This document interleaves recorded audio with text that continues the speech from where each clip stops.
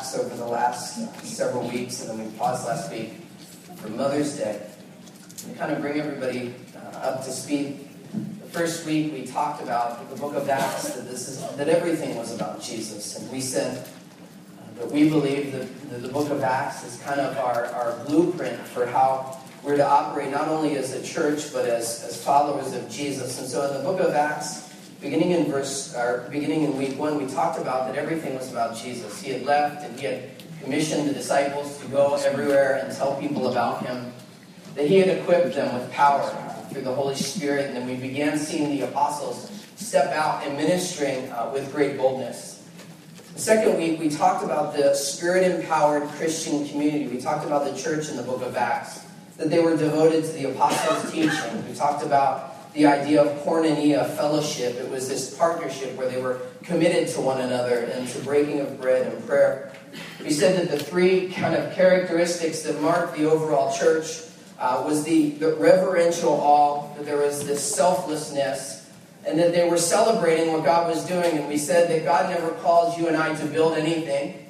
He doesn't call people to build churches. He calls us to be many things, and that as we be and are the church, that the Bible says that God builds his church. Week number 3, we talked about the Holy Spirit, that it's not an it, but he's a person, and that you can't overestimate his importance in the life of a believer.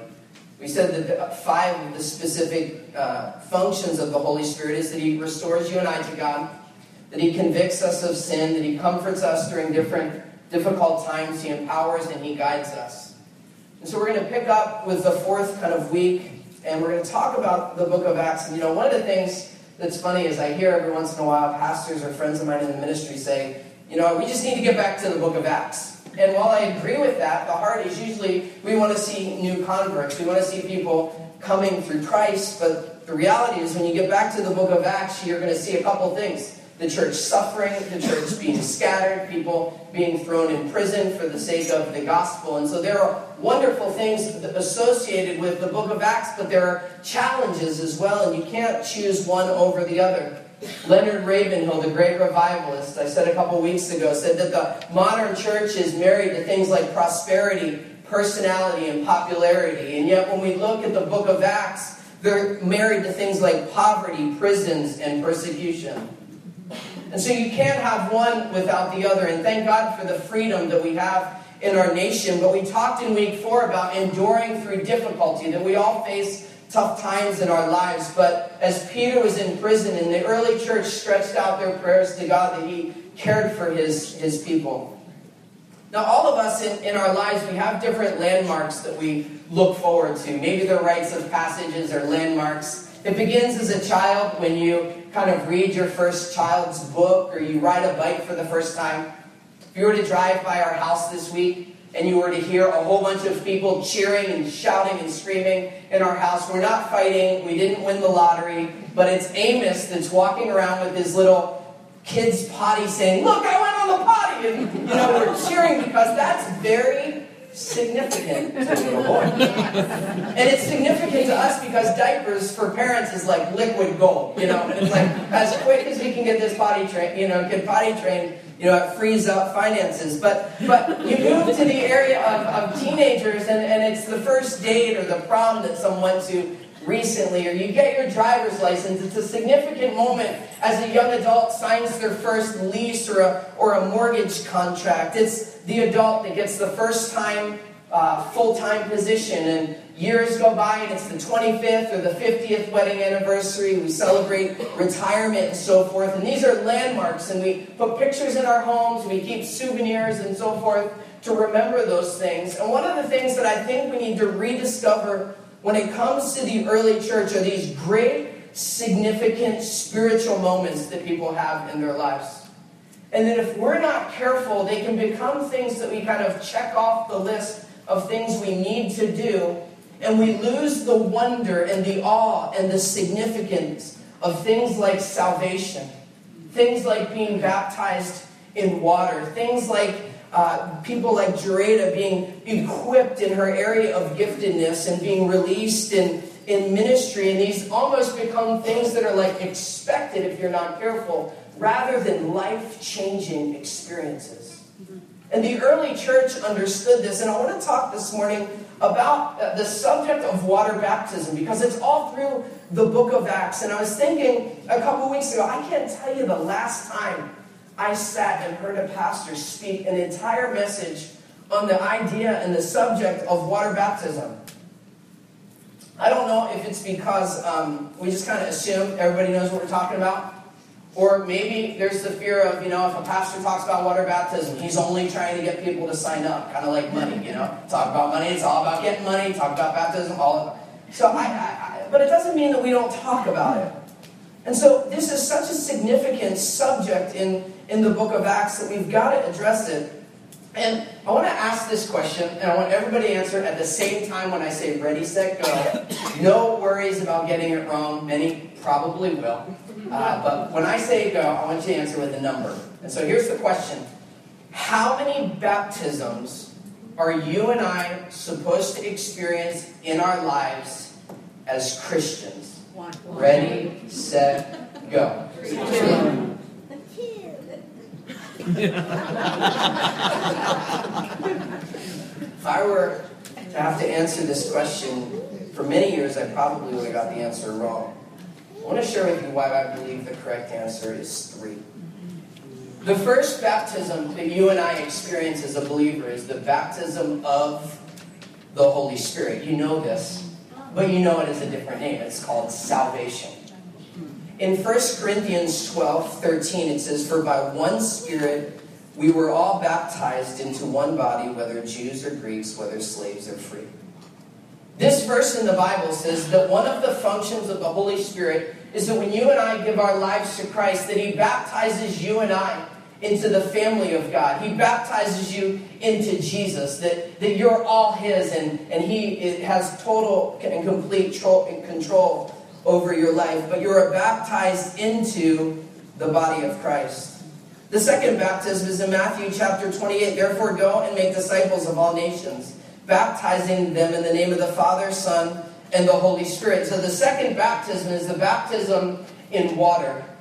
And I would say that the third baptism is when Matthew chapter 3:11, where John the Baptist says, referring to Jesus, he says, "I will baptize you for repentance, but after me comes one who is more powerful than I, whose sandals I'm not worthy to carry. He will baptize you with the Holy Spirit and with fire." So it's the baptism in the Holy Spirit. You're baptized of the Holy Spirit into the body of Christ. You're water baptized, and you're baptized into in the Holy Spirit.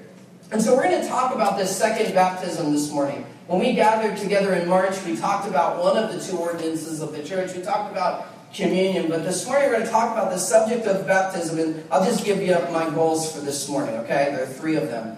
Number 1 is to establish kind of a framework for what I believe the Bible says related to the subject of water baptism. Number 2 is to address some specific questions and misconceptions that people have brought up over the years. And then number 3 is to challenge you to pray whether or not this is the next step that you're supposed to take in your relationship with Jesus. That's not my job to do. My job is to speak from God's Word, and the Holy Spirit is the one that points you and I to Jesus and helps us make decisions in our lives. And water baptism, to so many churches can become like a tradition. It's just this thing we do once a year, we do it quarterly. And I would say that water baptism, there should be nothing that gets you and I more excited than seeing people come to Jesus and seeing people that are already followers of Jesus publicly declaring their faith by taking the step of being water baptized, where you bury the old life and you're raised to new life in Christ. It's a very significant event, and you'll see the significance in the early church as we solidify our allegiance, not to America, but we solidify our allegiance to the Lord Jesus Christ. And water baptism is the public declaration that you and I do as we proclaim that Jesus is Lord. He is King over our lives. If you have your Bibles, you can turn to the book of Acts, chapter 8. Look at how it happens for this man. The context is an angel of the Lord, which is synonymous with the Holy Spirit in the book of Acts, tells Philip to go south to the road between Jerusalem and Gaza. There, Philip encounters a eunuch who's an important official. We'll talk about that in a bit. of Queen of Ethiopia.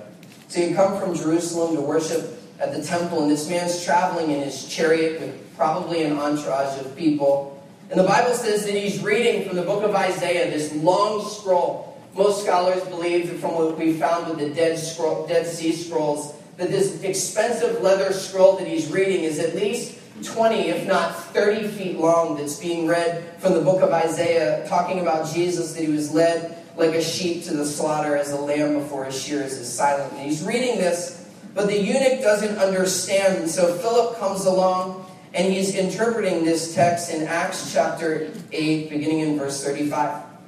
Then Philip began to pray began with that very passage of Scripture and told him the good news about Jesus. Verse 36, as they traveled along the road, they came to some water, and the eunuch said, this is interesting, so they're in a desert area.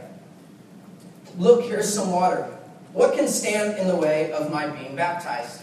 Now, how many of you, your Bibles are missing verse 37? Mine's missing. It just jumps from 36 to 38, and there's a little footnote, and we'll get to that in a bit. So we'll skip over that, and we'll get to verse 38. It says, and he gave orders to stop the chariot. Then both Philip and the eunuch went down into the water, and Philip baptized him. We're going to get back to this portion of text at the end of today's message. But before we get there, I want to talk about 3 specific questions that continually surface related to the subject of water baptism. I'm trying to do my best to answer them this morning. And I'm far from a scholar, so I'll just tell you that. First question, is water baptism a requirement for heaven? Maybe you've asked this before. And maybe you've been baptized and you say, I've never asked any of these questions. It's important that you're able to kind of say the why behind the what. It's very important in the life of a church that it's more than what we do. It's the thinking, it's the reasoning why we do what we do. Is it required for heaven? Absolutely not. Water baptism is not required for heaven. I want to share with you why, and then give you a couple examples. First, you've got to realize that the only requirement for heaven is salvation. Jesus says, I am the way, the truth, and the life. No one comes to the Father but by me. Ephesians 2:8 says, it is for by grace we have been saved, through faith. And this is not of yourselves. It is the gift of God, not by works, so that no man can boast. The Bible is very clear that you and I are saved through Jesus by faith, not by works of any kind. There's nothing that you and I can do that will save ourselves, therefore get us into heaven. And I would say, including taking the step of being baptized, it's not required for heaven. And so there are some people that say that it's required for salvation, that it's required for you and I to go to heaven. And I don't believe that's an accurate biblical interpretation. I want to give you 2 examples. First of all, in Acts chapter 2, it's right after Peter leaves the upper room. He's received the power of the Holy Spirit. He's preaching with boldness. 3,000 people respond to the gospel. And it says this, Peter said to them, repent and each of you be baptized in the name of the Lord Jesus Christ. Here's the key word, for, so not for, but F-O-R, for the forgiveness of your sins, and you receive the gift of the Holy Spirit. Now, there are people that will use this specific verse and say, well, it's required for the forgiveness of sins, so you can't be saved, you can't go to heaven. And I would say that that's a very shallow interpretation, because in both the English language and the Greek language, the word for has many different translations. And I want to give you an example of this. I was in, last Sunday night, a car accident, and thank God I was safe. Thank God, it was somebody blew an intersection, ran in, teed my car. But, God watches out for us. He cares for us. And so my car was not totaled, very close, but it's going to be fixed this week. But let's just say, hypothetically, my car's totaled. And I'm driving through Park Forest this week, and I see, a car for sale in someone's driveway for $5,000. And I pull over, I get, out of the rental car, go into the house, and I say, I would like your car. I'd like to possess your car. And in order for me to possess it, I need to give you a check for, F-O-R, $5,000. How many of you would agree that I'm not going to have that car, I'm not going to possess that, unless they get a check for $5,000? Is that correct? So that's one meaning of the word for, but here's another word. Take 2 aspirins for a headache. How many of you know that that statement doesn't mean take 2 aspirins in order to get a headache, in order to possess a headache? No, you take them because you already have a headache. This translation in the book of Acts, you can't walk away with the conclusion that just because you're baptized, that's for the forgiveness of sin. I believe it means you already possess salvation. You're already a person that can go to heaven, and it's not required. The second example is in Acts chapter 10, verse 44. Peter's preaching, the Gospel's being presented, and then they're baptized after salvation in Acts 10:44. Peter is still speaking these words. The Holy Spirit, the Bible says, came on all who heard. The circumcised believers who had come with Peter were astonished at the gifts of the Holy Spirit that were poured out on the Gentiles. They're speaking in tongues and they're praising God. Then Peter said, what can keep any one of these people from being baptized with water? They've received the Holy Spirit just as we have. So he ordered them to be baptized in the name of Jesus Christ. These individuals in Acts chapter 10 are clearly saved. They're speaking in tongues, they're praising God, and we know from the book of 1 Corinthians that those are things that are reserved for people that are Christians. They're saved. You don't speak in tongues if you're not a follower of Jesus. You can't praise the one true God. It would be foreign for someone that doesn't have relationship. And we see that both of those things are happening prior to them being water baptized. I would say to a pastor, for a leader to say that you must be water baptized to be part of a church, you must be water baptized to be saved, you must be water baptized to go to heaven, you would have a very difficult time preaching that sermon to the man that was on the side of Jesus on a cross. When Jesus looked him in the eyes and said, you know what, today you will see me in paradise, because the last time I checked, we're not baptizing people on crosses. Yes. It's not required for salvation. The second question is, I was sprinkled as a child. Doesn't that count? And I wish I could say yes, because don't we all want the easy route? But it's not. It doesn't count. There are 3 specific words in the original language. Retinzo, which means sprinkled. Chio, which is not a pet. Okay, that's chia. Chia means to pour. And the word is baptismo. And when Jesus tells the disciples, go out, he says to baptismo people, basically meaning dip or to immerse these people in water. If he wanted us to sprinkle, he would have said retinzo. If he wanted us to chio, he would have said don't do the pet, it's pour. But he says, no, you're to baptize, you're to dip or immerse people. The second thought is that related to baptism is that the Apostle Paul says multiple times that we identify in his burial and his resurrection. And you can't go to a funeral and see somebody sprinkle a little dirt on a coffin. No, they are fully immersed. They are totally covered in dirt. And you can't identify, I believe, with the Lord's death until you're fully immersed. Most importantly, to those that have been sprinkled as a child, maybe as an infant, I'm not here to question your parents' intentions, because we thank God for the faith of our parents, and the vast majority of them had great godly intentions. But every baptism you see in the New Testament is an individual that has made a commitment for themselves to declare Jesus as Lord of their life. They didn't repeat a prayer grandma said. They didn't walk down with their brothers and sisters, kind of do it all as a family thing. No, they made it a decision on their own, and then they made the next step to be publicly baptized in water. But the question arises, what age is it appropriate? It's a great question, and theologically you can't really establish an age. I would say that children need to understand 2 specific things. Number 1 is that they must have made a decision on their own. They recognize that sin is who we were. They realize that Jesus is the answer for sin in our lives, and they've made that decision to publicly declare Jesus as Lord over their lives. They really believe that Jesus took upon himself the sin of you and I and those that are around the world today, and that through him we can have salvation. I think they have to clearly understand that, and young children can. I think part of our role as a parent is we want to encourage them taking steps in faith, not to squelch or devalue significant steps in their lives. That would be a hard thing for a kid to wrestle with. But I think the second thing they just simply need to understand is the symbolism of the death, the burial, and the resurrection. I would say if they understand those two things, we should be more than willing and wanting and desiring to celebrate them in water baptism. But maybe you grew up in a church where water baptism was like this, you had to reach this kind of level of spiritual maturity, and it became this real intimidating thing.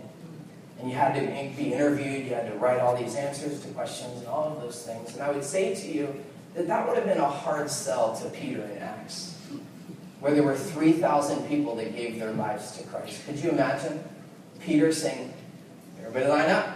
You got to get through Pastor Peter's questions before you're water baptized. I mean, that just would have really bottlenecked the whole process. I think if you understand just those two simple things, then you and I should be more than willing and desiring to be water baptized. They need to understand the symbolism, and for you parents, if you want to reference that in Scripture, you can just write down in your notes Romans 6, 3-7. Question number 3 is, what if I've been serving Jesus for many years? He knows my heart. So what's the point? And I would say to you that I believe that He does know your heart. And that's a good thing for you to realize.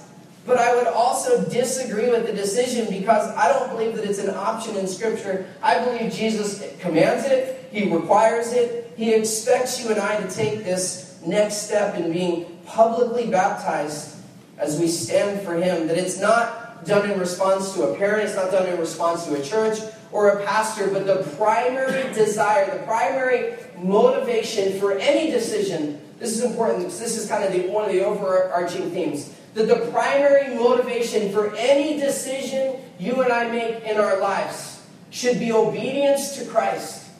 It's obedience to Christ that should motivate us. And I agree with you that He knows your heart, but Bill Johnson said once, he said that simple obedience attracts the favor of God on our lives. Simple obedience to that which He has asked us. And I would say that if you take this He knows my heart same philosophy, like treat salvation, treat heaven, like, as long as I get there, that's good. It's good enough to just kind of sneak in. It'll all work out. I would say if you take that kind of bare minimum philosophy and you apply that to things like sharing your faith, you apply that to things like baptism or tithing or taking care of the poor, widows, and orphans, I would say, first of all, do you really understand God's Word? But then most importantly, why on earth would you not want the favor of God, the blessing of God, to be with you as you take small, simple steps of obedience? Turn in the Bible to Matthew chapter 13, because this is huge. This is very significant. Look at the pleasure. You can sense almost the smile of God, the stamp of approval. As Jesus is being baptized in Matthew chapter 3, Jesus comes from Galilee to the Jordan to be baptized. He asked John to baptize him. John's basically like, really? You should be baptizing me. But Jesus says, that it's important to fulfill righteousness. So John consents, and he baptizes Jesus. And look at how the Bible describes it. It says, as soon as he comes up out of the water in verse 13 of chapter 3 of Matthew, at that moment the heaven was opened. And he saw the Spirit of God descending like a dove and lightning on him. And a voice from heaven says, this is my Son, with whom I am well pleased. You can just sense the smile, sense the stamp of approval, sense like the validation. Not that Jesus is he's fully man, he's fully God, but you just sense, I would say to you, the issue with this question is He knows your heart. But what about His heart? Because when Jesus models this for us, God's like smiling. This is a huge deal. The heavens open. The Spirit of God descends on Him. Other translation says that it remains on Him. It's a big deal to the heart of God when you and I take simple steps of obedience to that which He's called us. And we publicly identify with His death, His burial, and resurrection. Let's get back to Acts chapter 8. I want to share with you just a couple quick truths about this eunuch as not only he hears the gospel, responds to the gospel, but he's water baptized. The first is that water baptism is intended to come naturally after salvation. There's not a huge disconnect here in the book of Acts between people being saved and then being baptized. Many times it was just natural. It happened immediately. In verse 36, the eunuch says, look, here's water. What can stand in the way of me being baptized? He's the one that naturally thought, he naturally came to the conclusion, why should I not be water baptized? And as this is being asked, and he's hearing and he's responding to the gospel, which is why Jesus links the two things in the Great Commission together. He says, go make disciples of all nations, baptizing them in the name of the Father, the Son, and the Holy Spirit. That the natural progression for people is when they give their lives to Christ, that they should desire to be baptized, to make the commitment to publicly declare. That it's not a necessity, but hopefully out of the passion and the motivation of kind of us going all in, that we desire to make him known publicly in our lives. But the challenge then is for people that have been saved for many years and you've never taken that step. And I would say that if that's you, I would say take a period of time and just say, Lord, is this what I'm supposed to do? Is this what I'm supposed to do? Holy Spirit, would you speak to me, not only through God's word, but would you confirm the decision that I'm supposed to make? Should I put it off for another 10 years? Should I put it off for 20 years, even since it's not required for heaven? Or is this something that, God, you want me to do out of my relationship with you? I would say to you, if you're a newer believer, you're kind of new to your relationship with God, I feel like this is kind of one of the things that God built in his word for us to publicly stand for him. Not only in the church, because there's nothing in Acts that talks about, baptizing, you got to baptize people in church. It's just not there. If you were to talk to the apostles about that, that would be a foreign concept to them. They just baptized people wherever there was water. But if you're new to your faith, I would say that one of the things that accelerates you taking a stand for him is doing it in a church or doing it publicly, because you can't do that at a church. I would say that you'd have a really difficult time standing for him at work. I have a friend that's a youth pastor that years ago had a teen that was in his youth ministry that went into the army. And on the base, people were committing their lives to Christ one after another. And there was such this desire and interest for them to be water baptized that he showed me these pictures where they literally, in the midst of these tent communities, would dig out areas of sand on the army bases and they would line them with blankets. They would fill them with water, and they were baptizing these soldiers. Wow. And it just reminds me of the book of Acts. This eunuch's like, I've responded to the gospel. The first time he sees water, what would possibly stand in the way from me being baptized, he said. But then the second thing that stands out to me is Philip's response. Because baptism really is an issue of the heart. And so verse 37, in many of our translations is blank. And so there's a little footnote at the bottom of my Bible, and probably many of yours, that says some manuscripts include what Philip said. And this is what it says. If you believe with your whole heart, or all of your heart, you may be baptized. The eunuch answered, I believe that Jesus Christ is the Son of God. And so really it's an issue of the heart. Philip's not concerned about, let's get him back to the apostles. Let's, build a church building and we'll make this kind of thing a tradition. We'll make this thing official. He's like, no, the motivation of your heart is pure. What would possibly keep you from being baptized? And here's the wonderful thing about this. That when Philip makes this an issue of the heart, this is a huge theme in the book of Acts that you've got to get. That the gospel is not about who you were, but it's about whose you are as a new creation in Christ. That it's not about rich or poor or black, white, every other color in between. It's not an issue of famous or insignificant. This man is powerful. This man's the chief treasurer of a kingdom that's wealthy from iron smelting and gold mining and trading. Their area was like a conduit for that entire continent. He was an esteemed person. He was a recognized person. He's in a chariot with an entourage. They're traveling around, and Luke, who's the author of Acts, one of the big themes that he's trying to get across for the gospel is he's trying to remove the geographical barriers, things like age or religious traditions, or whether or not you're old or new, or your race, or your ethnic origin or physical condition. He says that the gospel transcends all of those things. And this eunuch is now publicly being baptized because it's all about our heart. It has everything to do with our heart when we hear and we apply the gospel to our lives. Which is why in the last verse of the book of Acts it says, boldly and without hindrance, he preached the kingdom of God. Not a church kingdom, not God bless America. No, he preached God's kingdom. You and I, we're part of a kingdom that far surpasses any kingdom in this world. And he preached about the kingdom of God. He taught about the Lord Jesus Christ. It's all about the heart.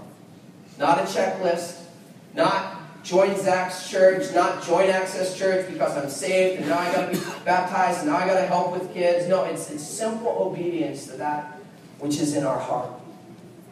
And then number 3, that water baptism is an opportunity to take a stand. Verse 38, then he gave orders to stop the chariot. So now everything kind of comes to a pause. And then both Philip and the eunuch went down to the water, and Philip baptized him.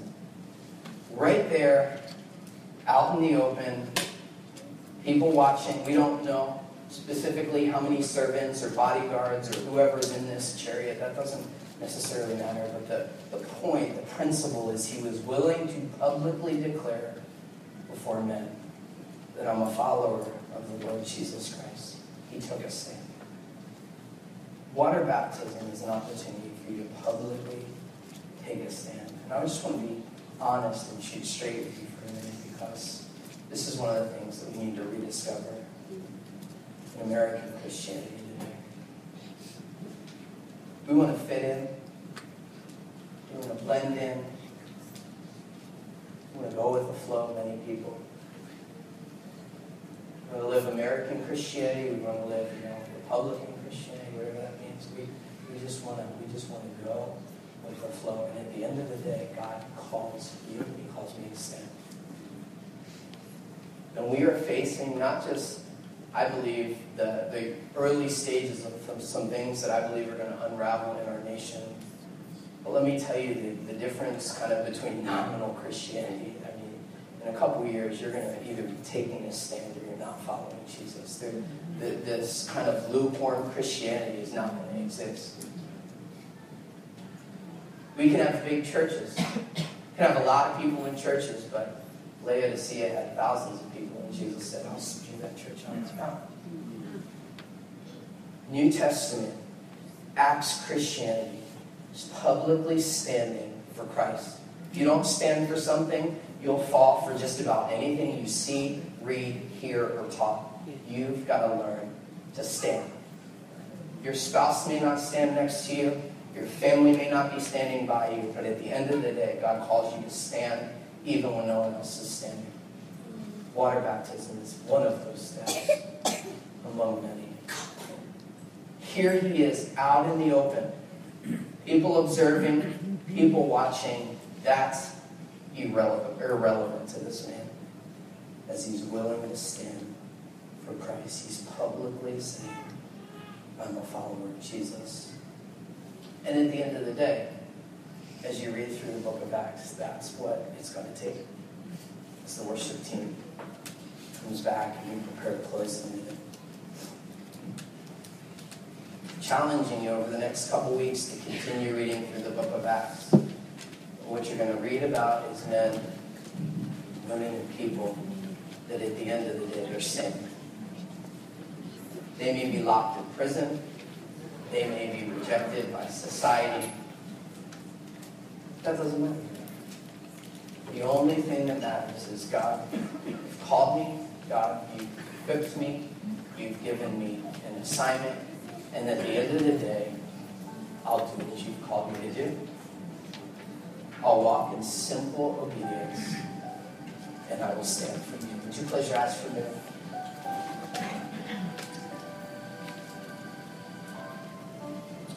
Lord, on our own strength.